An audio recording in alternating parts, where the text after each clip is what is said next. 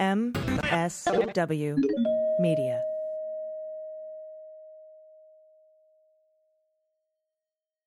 News with swearing. Daily beans, daily beans.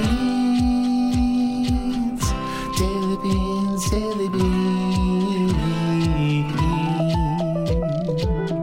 Hello and welcome to the Daily Beans for Tuesday, March 8th, 2022. Today, the prosecution rests in the first trial of a January 6th combatant. The Supreme Court smacks down Republicans' challenge to election maps in North Carolina and Pennsylvania. A Trump-appointed judge becomes the first judge to rule that 18 U.S. Code 1512c2 does not apply to an insurrectionist. Republicans warn that if the Department of Justice investigates Trump, that would trigger a political war. Putin releases his demands from Ukraine, and they look super familiar. I'm Allison Gill. And I'm Dana Goldberg. Hello, Dana. Happy Tuesday. Happy Tuesday to you, my friend. Hopefully Taco Tuesday. People are enjoying it. Whatever you want to do on a Tuesday. Just do it right. I do enjoy tacos. And we had some very late breaking news, so I had to rewrite the script. So welcome to our brand new rewritten show at the last minute. It happens. Yeah.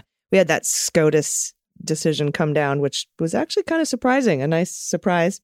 And then we also had something happening with Judge Nichols on the D.C. District Court. So we're going to talk a little bit about that. And then later in the show, I'm going to be having a discussion with the executive director of Mission Roll Call, Cole Lyle. And then, of course, we'll have the good news. So we got a jam-packed show. We have a lot of news to get to. So let's do it. Let's hit the hot notes. Hot notes. All right. Putin has released his terms for withdrawing from Ukraine. And I have to tell you, I'm having some major deja vu. According to the Kyiv Independent, Putin will cease military action if Ukraine changes their constitution to enshrine neutrality, meaning they'll never join NATO, if they recognize Crimea as Russian territory, and if they recognize Donetsk and Luhansk as independent states. And I thought, boy, that sounds really familiar. And the reason why is that this is not a new plan. This is the plan that is nearly identical to plans worked on by Manafort, Kilimnik, Konstantin Kilimnik, Rudy, Mike Flynn, and Mike Cohen. And listeners of Mueller, She Wrote will remember when Manafort's attorney clumsily redacted a document and submitted it as part of a court filing, and we were all able to see what was under the redaction bars by changing the text color. Well, that document was a document that said Mueller had been investigating Manafort's contacts with indicted Russian spy Konstantin Kilimnik regarding a Ukraine peace plan he was pitching to Trump while working on his campaign with Rick Gates. Jeez. The main difference is that Kilimnik's Mariupol plan, in that plan, he recommended Yanukovych be put back into power as the president of Ukraine so that Donald could carve up the country for Putin. And, in recent days, Putin has also floated the idea of putting Yanukovych back in charge of Ukraine and booting Zelensky. The Ukrainians resisted this whole idea, this peace plan. Remember Jared Kushner's Middle East peace plan that didn't include anyone from Palestine? Oh, I do. And the fact that he was even in charge of a Middle East peace plan is ridiculous. I know, right? And he comes up with his new brilliant idea, the two-state solution. It's like, that's so brand new. But in any case, that was sort of a running thing with the Trump administration. We'll make plans and we just won't include the other people that need to be there. And so the Ukrainians weren't at the table when they decided this is what we were going to do, when they devised these peace plans. And so they resisted, which led Donald to illegally withhold aid to Ukraine, violating the Impoundment Control Act and leading to his first impeachment. So to any of your family members or friends who are still under the delusion that Putin didn't invade Ukraine during Trump's presidency because Trump was tough on Russia, yeah. remind them that Manafort's peace plan was on the table the whole time, and Putin had no reason to invade as long as the plan's execution was a possibility. That's what he wanted. He wanted sanctions dropped, and he wanted Crimea, and he wanted, Donetsk and Luhansk. He wanted to carve up Ukraine for himself and put Yanukovych back in power, which isn't in his latest list of demands, but he has demanded it in the past couple of days. And so, as long as that plan was on the table, which it was during the Trump administration, he had no reason to invade. And then, of course, once Biden was elected, that plan was no longer on the table. And so he didn't have that guarantee anymore. It's such a clear through line. It's just so frustrating that they're not making more of a deal about this in the media. Yeah, I know. Me too. Which is why everyone should listen to the beans. Now, Indeed. Remember, Manafort worked for Russian-backed separatists in Ukraine to groom Yanukovych. That was his job, to make him more likable, because he was ugly and mean, right? So they're like, make him more likable so that Ukrainians dig him. And that was his job. And he had associates like van der Zwaan who helped him by putting out disinformation about Yanukovych's opponent, Tymoshenko, which is who the Ukrainians wanted.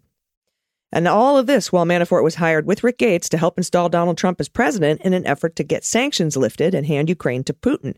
Why do you think Putin and Russia was helping Donald Trump in 2016? And now, again, Putin is shelling civilians, including children, indiscriminately, and he should face war crimes charges at The Hague, which is, they are investigating. So that's where I do hope that happens. Absolutely. All right, AG, 2 Capitol Police officers testifying at the trial of January 6th defendant Guy Reffitt said Reffitt's early confrontation with law enforcement was a key moment just before the pro-Trump mob tore through scaffolding and swarmed the Senate wing of the Capitol. Sergeants Adam Deskamp and Matthew Flood, who remain at the Capitol Police Force more than a year after rioters stormed the building and threatened the transfer of power. They were among the final prosecution witnesses at Reffitt's trial. The case, this is the first riot-related case to go to trial since the historic assault on the Capitol 14 months ago. That's expected to go to jury following closing arguments Monday afternoon. The pair of sergeants who took the stand Monday, they provided some of the most vivid testimony to date about the cruelty and brutality of the push by rioters in the early moments of the mob attack. Now, prosecutors rested their case Monday, and Reffitt's attorney, William Welch, said he doesn't intend to call any witnesses. Interesting. Jurors have already heard from Reffitt's son, Jackson, who reported his father. We talked about this. He reported his father to the FBI. This was prior to January 6th, and then later recorded conversations with him about his actions on January 6th, which is amazing. Prosecutors, they also called Rocky Hardy, and Rocky is a member of the Texas 3 Percenters who traveled with Reffitt to Washington and described bringing firearms to the Capitol. Deskamp's former colleague, Shawnee Kirkhoff, also testified about her efforts to prevent Reffitt from nearing the building. Now, Welch has emphasized that Reffitt isn't charged with violence or destruction, but the prosecutors have argued that Reffitt's early approach, which was he himself claimed he ignited the broader breach, was a pivotal step in the broader assault on the Capitol. So that's what's going on in that case. So we'll be on jury watch. We will. And Republican lawmakers are now warning that any Department of Justice prosecution of former President Trump will turn into a political battle, setting a high bar for Attorney General Merrick Garland to act on an expected criminal referral from the House January 6th committee. The House Select Committee investigating the January 6th attack on the Capitol previewed its likely referral to the Justice Department in a big, badass court filing made public last week. And experts say the evidence assembled by the House investigators would provide a strong impetus for prosecutors to act. Of course it would, because there are 40 former U.S. prosecutors and former DOJ officials who are helping the House Select Committee put their case together. But Republican lawmakers and strategists warn, stern warning, any federal prosecution of Trump will be accused of being politically motivated, because that's all we got. We can't argue on the merits because we have none. And, you know, this will boost Trump within the GOP and turn it into a partisan food fight at a time when Biden is pivoting to the center and trying to keep his 2020 campaign promise to unify the country. I don't agree with that statement. Nay. Senator Mike Braun from Indiana said any criminal referral from the House would probably have as much political taint on it as you can get. Okay. He says, to me, it's clearly politically driven. Whatever. Braun said Democrats are scrambling to change up the political narrative. Scrambling? We're scrambling to change up the political narrative in response to Biden's moribund job approval ratings. Okay, so that's why we're doing this. That's why we're investigating crimes for the historic attack on the Capitol, is because the approval ratings are down, but they actually just took an 8% jump after the State of the Union and the jobs reports. Yep. So fuck that guy. Another quote, at least half the country would say it's all politically motivated, he said. Yeah, it's because of you dickbag. And Senator Tom Tillis, Republican of North Carolina, said the Department of Justice has a high bar to clear before launching an investigation. Look, you fucking bitch, they have the same bar they have to clear to open any fucking investigation. God, I love when you're in rare form. And Trump raised concerns over the partisan fighting that surrounded the formation of the January 6th committee. What about the partisan fighting that surrounded the fucking attack on the Capitol? Yep. Jeez, Tom. Well, Tom, the Department of Justice is investigating Trump, at least as far as the forged electors go. And they're also investigating Sidney Powell and Alex Jones and Roger Stone and Mike Flynn and Steve Bannon, all who had contact with Donald regarding January 6th. They're looking at the Willard. They're like, we can read court filings, Tom, so suck it. There you go, Tom. Fucking bitch. What did you say? Son of a bitch. Which one did you use? I don't know. One that I don't normally hear you use in the middle of a story, but it made me happy. All right, news with swearing, people. Let's keep it moving. Hey, my apologies to bitches out there. I'm one. I know. It's not. I didn't mean to. Oh, you're killing me. The Supreme Court on Monday, they refused separate requests. This is wonderful. Separate requests from Republicans in North Carolina and Pennsylvania to block new congressional maps approved by courts in those states, meaning the fall elections will be held in districts more favorable to Democrats than the ones created by the GOP-led legislatures because they were trying to fuck it. Now, North Carolina's Republican leaders had asked the High Court to embrace an unprecedented theory that the state's judiciary could not impose a new map for congressional elections, even though it found the legislature's version had violated the state's guarantee of free and fair elections, which is what the Supreme Court can have a say in. Now, the U.S. Constitution, they argued, leaves that question in the hands of the legislature, not courts. That was the entire idea behind the big lie, right? Like the states get to choose their own electors or whatever. And so there's no way that the Supreme Court is going to be like, well, we always think the states should be in charge of their own elections, except right now. So they couldn't. That United States of America goes right out the window if that's the case. Now, three of the courts, actually, it's pretty out the window right now. Three of the court's conservatives said that they were anxious to consider such an argument. Now, there was a fourth who also expressed interest, said it was too close in the election to upend planning for primaries. Now, in the Pennsylvania case, the court turned down a request to intervene in the state Supreme Court's decision to impose a map after the Democratic governor vetoed a map passed by the legislature, which is controlled by Republicans. This is why down ballots matter. The challenge was brought by Republican voters and candidates. Now, go to North Carolina. North Carolina is a purple state. They have a legislature controlled by Republicans, a Democratic governor, and an elected state Supreme Court with 4 Democrats and 3 Republicans. Now, Donald Trump won the state in 2020 by a 50 to 49% margin over Joe Biden. So the 4 Democrats on the state Supreme Court said the restricting maps passed by the legislature after the 2020 census had a partisan tilt, quote, not explained by the political geography of North Carolina. Only explained by racism. That's interesting. I wonder what it's explained by. Thank you, AG. The court concluded the maps are, quote, unconstitutional beyond a reasonable doubt under the Free Elections Clause, the Equal Protection Clause, the Free Speech Clause, and the Freedom of Assembly Clause of North Carolina's Constitution. So the only one it's not unconstitutional under is the Santa Clause. Every other clause it's unconstitutional under. I think Mrs. Claus, too. Yeah. Mrs. Claus, probably. Yeah. So SCOTUS does something right. It's nice to but hear. Meanwhile, Judge Nichols, a Trump appointee on the D.C. District Court, shit the bed today by dismissing and obstructing an official proceeding charge, good old 1512C2, against insurrectionist Garrett Miller. 10 other judges, Dana, 10 have confirmed the charge is appropriate. I imagine the government will appeal. And Andrew and I are going to try to make sense of the Nichols reasoning. I read it, and then I read it twice, and I read it 3 times. It doesn't make any fucking sense to me. So maybe Andrew can explain to me what he's trying to say. And we're going to do that on Cleanup on Aisle 45 this Wednesday. So for a more, in-depth look in the weeds, legal speak about what's going on with Judge Nichols and his weird-ass filing, his weird-ass ruling today, tune in for that. All right, up next, the Executive Director of Mission Roll Call, Cole Lyle. So stick around, and then, of course, we'll have the good news on the other side. Be right back. After these messages, we'll be right back.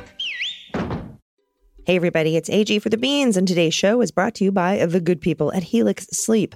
There is nothing worse than tossing and turning all night and then feeling exhausted all day or sore. I used to have the worst sleep patterns, a bunch of anxiety, but also I was sleeping on a mattress made for someone else. But Helix Sleep came to the rescue. I took their quick online quiz at helixsleep.com/dailybeans. And it relieved all my sleep issues. It was great. I got the perfect mattress to fit my sleep style and preferences. And now I fall asleep fast and stay asleep all night. Helix has mattresses to fit every sleeping style and body type. They have soft, medium, and firm mattresses, side sleeping, back sleeping, tummy sleeping mattresses, body temperature regulators. They have spinal alignment mattresses, and even the Helix Plus mattress for plus-size sleepers. I was matched with a Helix Midnight because I'm a side sleeper, and I prefer a medium firm mattress, and it's perfect for me. And thanks to Helix, I fall asleep right away, and I sleep all night. I get that good deep REM sleep, and I wake up feeling refreshed and alert, and I'm not sore. My lower back doesn't hurt anymore. Helix has over 12,000 five-star reviews. They were awarded #1 best overall mattress pick of 2019 and 2020 by GQ and Wired Magazine. Leading chiropractors and doctors of sleep medicine recommend Helix to improve your sleep. They have a 10-year warranty, and you get to try it out for 100 sleeps risk-free. And if you don't love it, they'll pick it up and refund all your money. There's no risk here. And they even have financing options and flexible payment plans available. And right now, Helix is offering up to $200 off all mattress orders and 2 free pillows for listeners at helixsleep.com/dailybeans. That's Helix Sleep, HELIX sleep.com/dailybeans for up to $200 off all mattress orders and 2 free pillows. Welcome back. Today, I am proud to be joined by a veteran executive director of Mission Roll Call. And Mission Roll Call is a nonpartisan movement that provides veterans with a powerful, unified voice that can be heard by nation's leaders and communities. Please welcome Cole Lyle. Hi, Cole. Hi, thank you for having me on. Yeah, thank you for being here. First of all, I want to thank you for your service. And it says here that you worked for the Department of Veterans Affairs, so fellow Department of VA alum. Welcome to the show. Absolutely. Yeah. It's great to talk to you. I know you're mobile right now doing some of the work of Mission Roll Call. Can you talk a little bit about why you founded MRC and what some of the work is that you're doing? Yeah. So, I serve as the executive director for Mission Roll Call. I appreciate you attributing me to founding the organization. I wasn't actually a founder, but I came on board. It's a veteran mental health and suicide prevention has been a cause close to my heart. 2014, I was, 1 pound of trigger pull away from being one of the veteran suicide statistics. And, I've advocated for increased access to service dogs for veterans with post-traumatic stress, wrote the original PAWS Act, got a job working mental health policy for the American Legion, did that for a short period of time, worked in Congress for a member doing veterans policy, made my way to the VA, got out of the VA. The Afghanistan withdrawal happened, and being that I was the only person in my former unit that had served at the federal policy level, I had friends of mine contacting me trying to reconcile what was happening, why it was happening, and it ended up being, commiserating with these veterans. A couple of them called me. One was driving drunk, talking about running off the road. Another had a gun to his head. So I know this issue from kind of every different angle. And after Afghanistan, the position of this organization as executive director came up, and I had a conversation with the president and CEO, and it really felt, just after dealing with friends of mine that I had just mentioned, like I was being, called to come on board this organization. It's something I'm passionate about. It's a great organization, and we're really our number one priority is suicide prevention and trying to empower veterans to kind of take back control and that sense of purpose in their life that they may be missing. So right now, as you mentioned, we're on the ground in Arizona. We have an aggressive outreach strategy this year to engage with veterans in the local community. And our model is not traditional. Typical VSOs, the American Legion, the BFW, veterans get involved at the local level at their posts. Legislative ideas and initiatives get filtered at the local level. They get considered by, state conventions. Then they get filtered by national conventions before they get presented to members of Congress. And we go straight to the veterans. The global war on terror generation of veterans is slowly becoming the largest demographic of veterans, and they're largely online. And you can see this through things like the Veteran Crisis Line.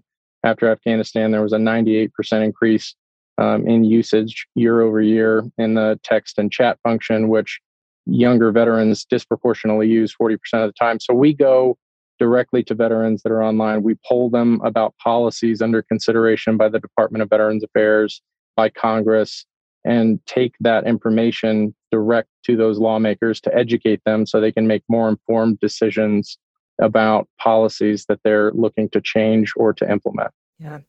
Yeah. And when I was at the VA, the focus on veteran suicide at the time was to team up with Department of Defense and have a better open line of communication through interagency health affairs offices to help tackle that problem. And I know that both, I think at the time, General Mattis and David Shulkin, were teaming up to make that one of their top 5 priorities. And they did make some, there were some things that happened, including allowing people with other than honorable discharges to receive mental health care at the VA. Right. What are some of the things that you're looking at for the future for VA reforms? Because those, while good steps, haven't really taken a good enough chunk at all out of the number of veteran suicides. Right. Well, suicide is an inherently complicated problem because it's not a univariable problem. There's no one thing that we can point to and say, veterans are killing themselves because of this or that or whatever. It can be a conglomeration of financial stress, relationship stress. They get out and they are no longer part of an organization, that serves a purpose higher than themselves. And they struggle with transitioning, employment. So it can be a number of different things. Our second priority is ensuring veterans have timely access to effective care and benefits, which so often we see veterans get frustrated just with dealing with the bureaucracy of VA. And as well as I do, being an alum, when you go to one VA, you've been to one VA. They're all different because the directors of the VA medical centers, CBOCs, they have a lot of latitude to implement direction from the VA central office in the manner that is well suited for their local communities. So it's a difficult problem to tackle, notwithstanding the fact that, suicide is an American problem, right? The American public is dealing with the suicide epidemic, but it disproportionately affects veterans, because of the nature of their service. They deal with things that the average civilian in the population does not deal with. They come back, they feel disconnected from the civilian population. But to your point, one of the things that we've been advocating, we had meetings with senior leadership at VA in December, is making suicide prevention their number one priority. Right now, I think it's 4B on a list of 1 to 6. Mm-hmm.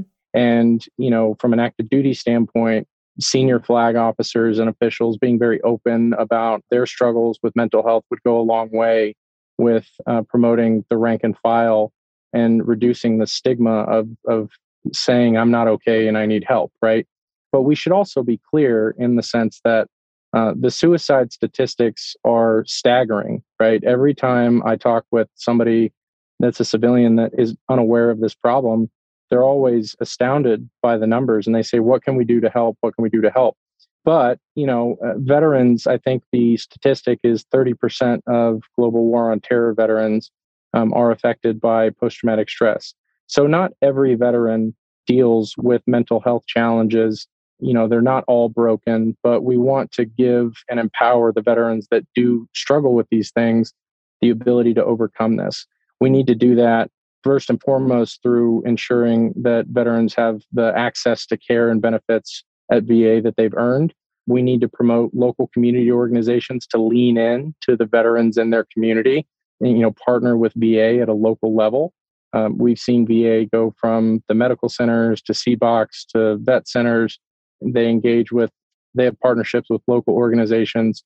And because it's such a complicated problem and there's no one size fits all solution, it's hard to say that there is going to be a centralized solution that comes from the Department of Veterans Affairs or DoD. It's going to take communities. It's going to take, certainly those organizations have a huge role to play in it for the reasons I, just mentioned. But, community care is going to be a big thing. We've seen after the Mission Act, the veterans' ability to utilize care in the community. But because VAMCs are kind of decentralized, we've seen issues with veterans who would like to receive care in the community being denied access to community providers. So one of the things that we've publicly supported is the GAPS Act, which would codify the access standards for the Mission Act and give the veteran the ability to make their own healthcare decisions again, without having to go through a VA scheduler, without having to go through, they would go through their provider, but really empowering them to make choices in their healthcare again. So that's a big thing. Right, because there's a hierarchy, right? Like if a veteran wants to go out to receive care in the community that at a non-VA center, they can't do that without first getting a hold of their primary care team, right? Which isn't always the easiest thing to do. So yeah, right. I totally understand. And, if you're under duress or under stress or under anxiety at that moment, it's not something that you have a week or two to wait around to hear back about. And right. So yeah, that's so important. And, you had mentioned when you talk about these statistics and you talk about these problems, you hear, what can we do to help? How can I help? Tell us some of the ways that Mission Roll Call advises both veterans and non-veterans in communities on practical ways that they can help other veterans. Right. Well, I mean, it starts with, it's a perception problem, right? Because in the United States, people that are not veterans, they understand veterans through what they consume in the media, or if they are personally connected with a veteran.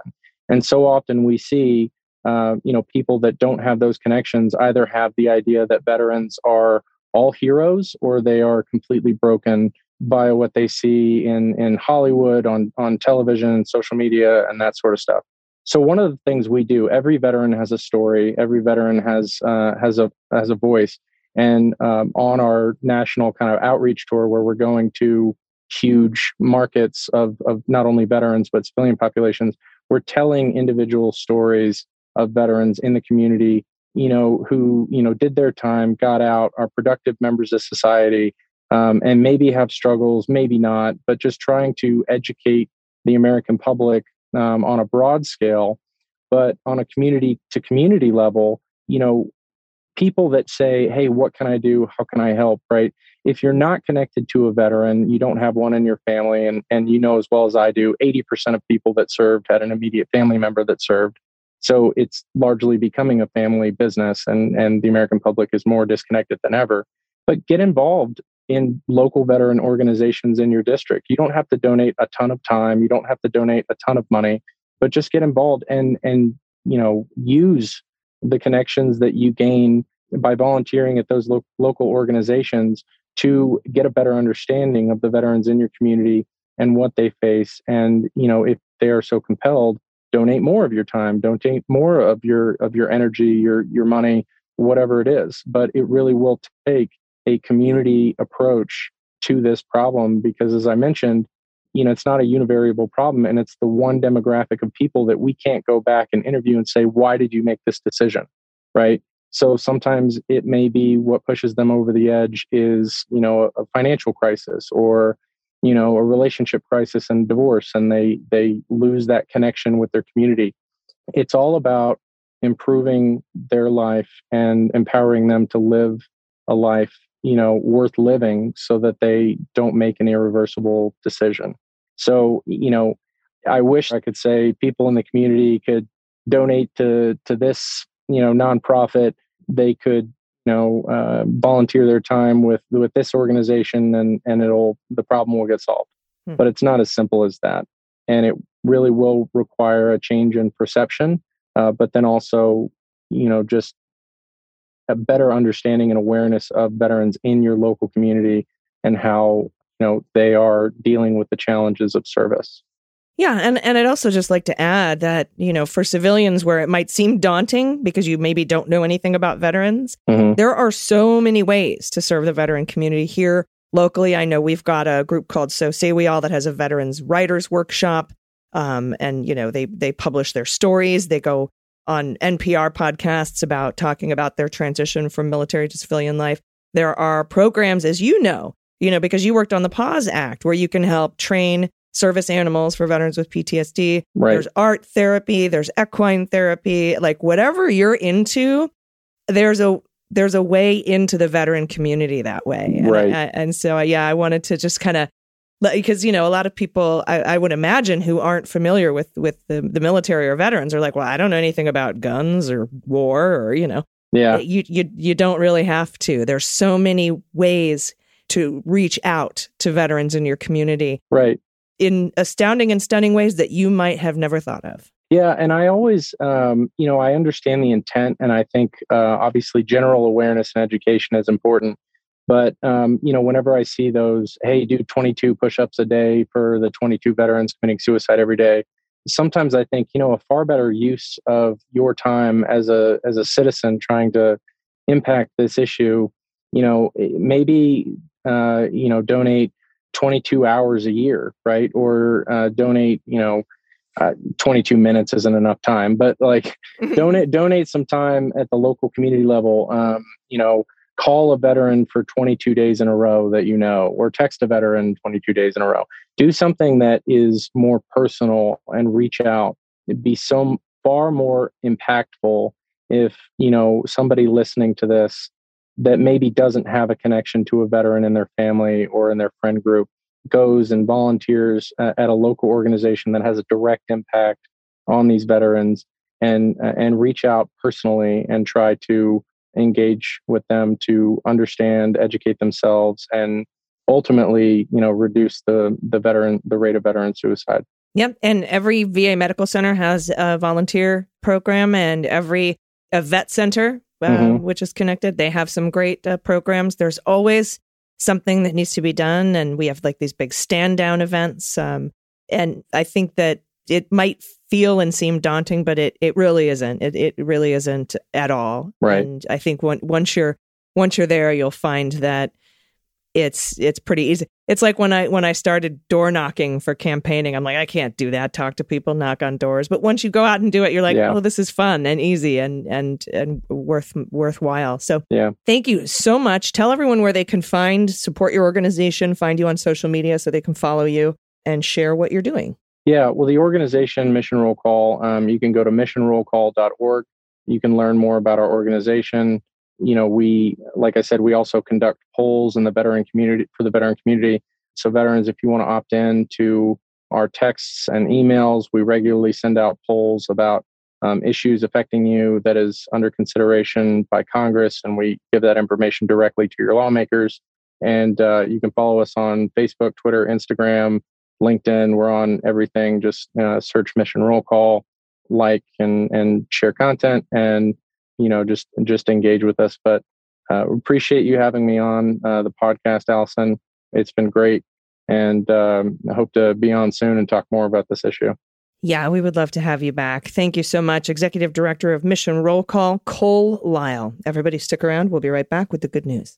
Hello, I'm Jeff Stein. And I'm Jean Meserve. Together, we host the Spy Talk podcast. Every week, we delve into the worlds of intelligence, foreign policy, military operations, and the intersection of all three in national security issues. Spycraft, cybersecurity, violent extremism, whether at home or abroad, technology's impact on intelligence gathering. We cover it all and much more.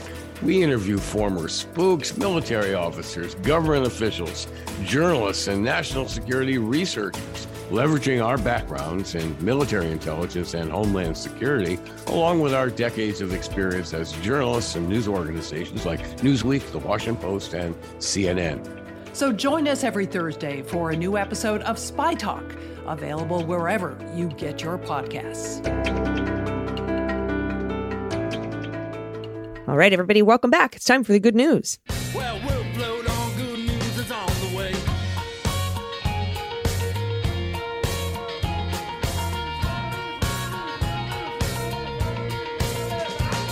And if you have any good news or confessions or corrections or idioms, or if you want to tell me how dumb Louis Gohmert is, or misheard song lyrics, whoobies, shared swears, shit adults say, shit kids say, whatever you have, what the mutt, send it to us at dailybeanspod.com and click on contact. And I know we say send us anything, but we do have to draw a couple of lines, though. I wish we could, but we can't do the GoFundMes. They're too difficult to verify. Also, the super long submissions. Less is more sometimes. We want to share submissions from as many people as possible, but the segment can only be so long. So, word? Word. All right. First up, from Karen, pronouns she and her. Dear ladies of the Leguminati, N-A-U-G-H-T-Y. Very nice. You put the naughty in Leguminati. I like it. I've been keeping my sanity during this needless war in Ukraine by listening to the Beans while doing finger knitting. Finger knitting? Fuck yeah. I thought I was making a rag rug, but it turned out to be a sea anemone or maybe a nudibranch. Picture of my twisted creation is included. Thanks for keeping me company as I work to stay calm and knit on. I love this sea anemone. Very nice. I gotta check out finger knitting. I know, I think I could finger crochet, like with that big giant fat yarn. I'm that they trying make those... so hard to stay clean right now. All right. Finger knitting, finger crocheting. I'm sure you could. I have no doubt I'd be very good at both of these things. Did you trim your nails? Nails are trimmed. Mary Trump texts me. I was like, how are you? And she's like, I'm hanging on by a fingernail. And I was like, yep. And as lesbians, we are already behind the 8-ball on that.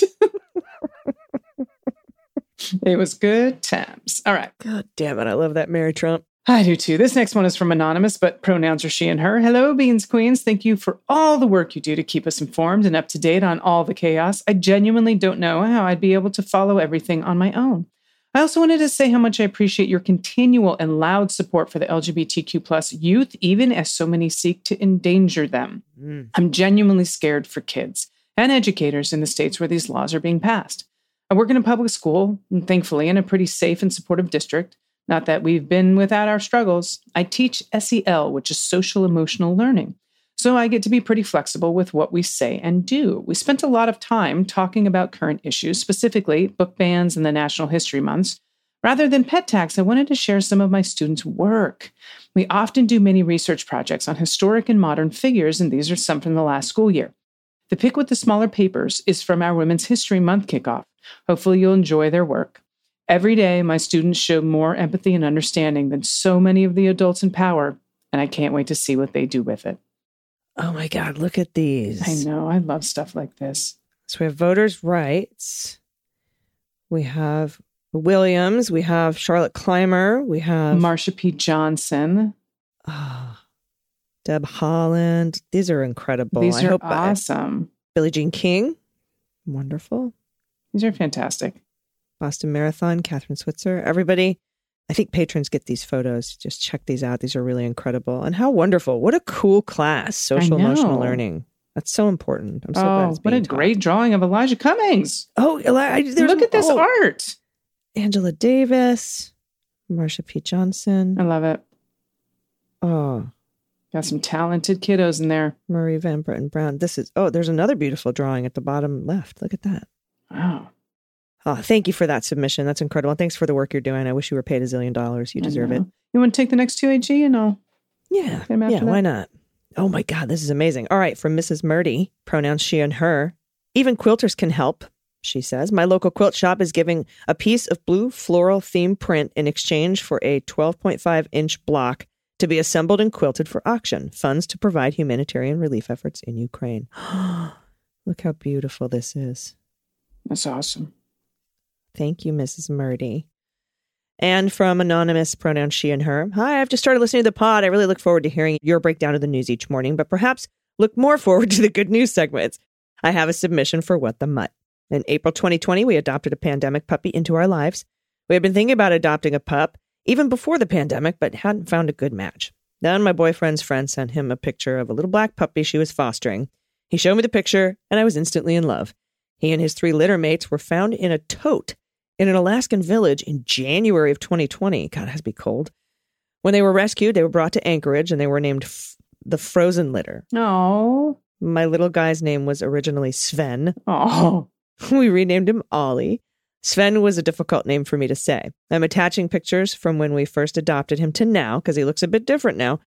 We first assumed he was simply a lab, but then a beard grew in. Ooh. I thought the same about my ex. Yep, same. We connected with the woman who adopted his brother, and we go on walks, and they're the best buds. That's so cool.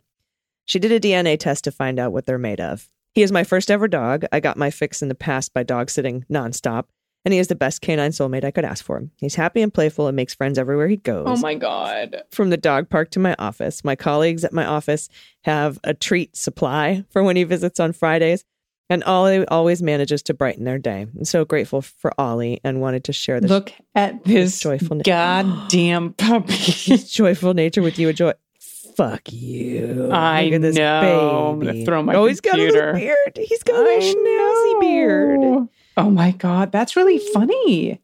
Look at the beard. Okay, so that looks like either a terrier or a schnauzer. I would say terrier. Look at that little with a oh my God, this dog is so cute. And Chow Chow. We'll just put that in there. Yeah, just might as well. But and yeah, let's throw in Malamute because you're in Alaska, right. Or some sort of husky, some husky, sort of sled dog. Siberian husky. All right, let's see what we got.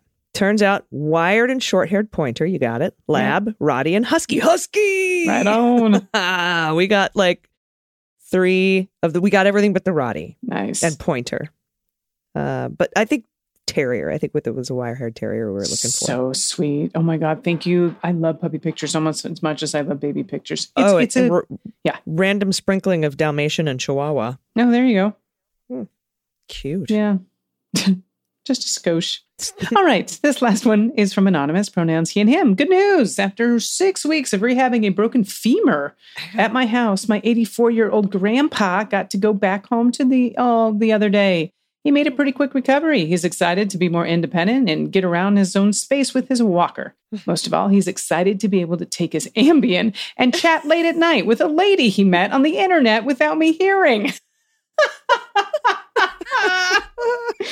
Keep up the good work. Go, Grandpa.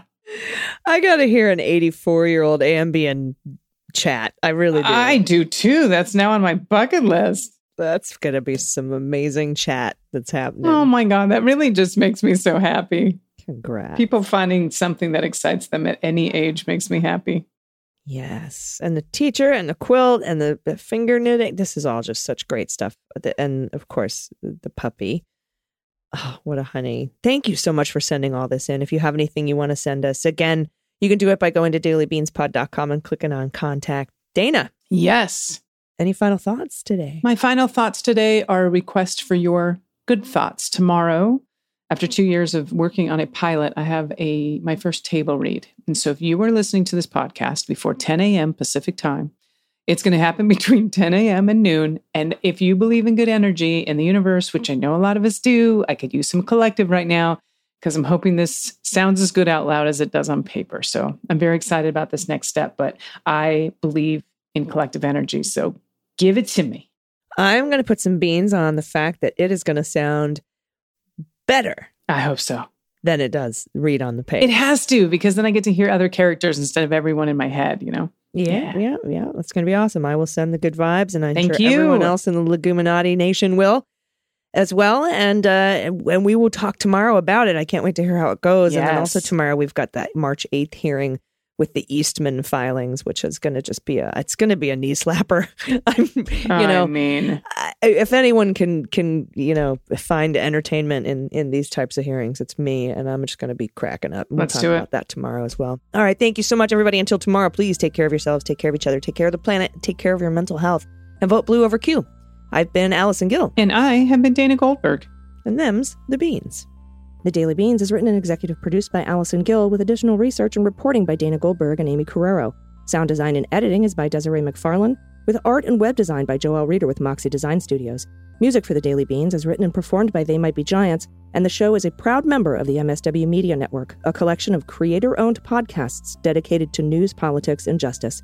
For more information, please visit mswmedia.com. MSW Media.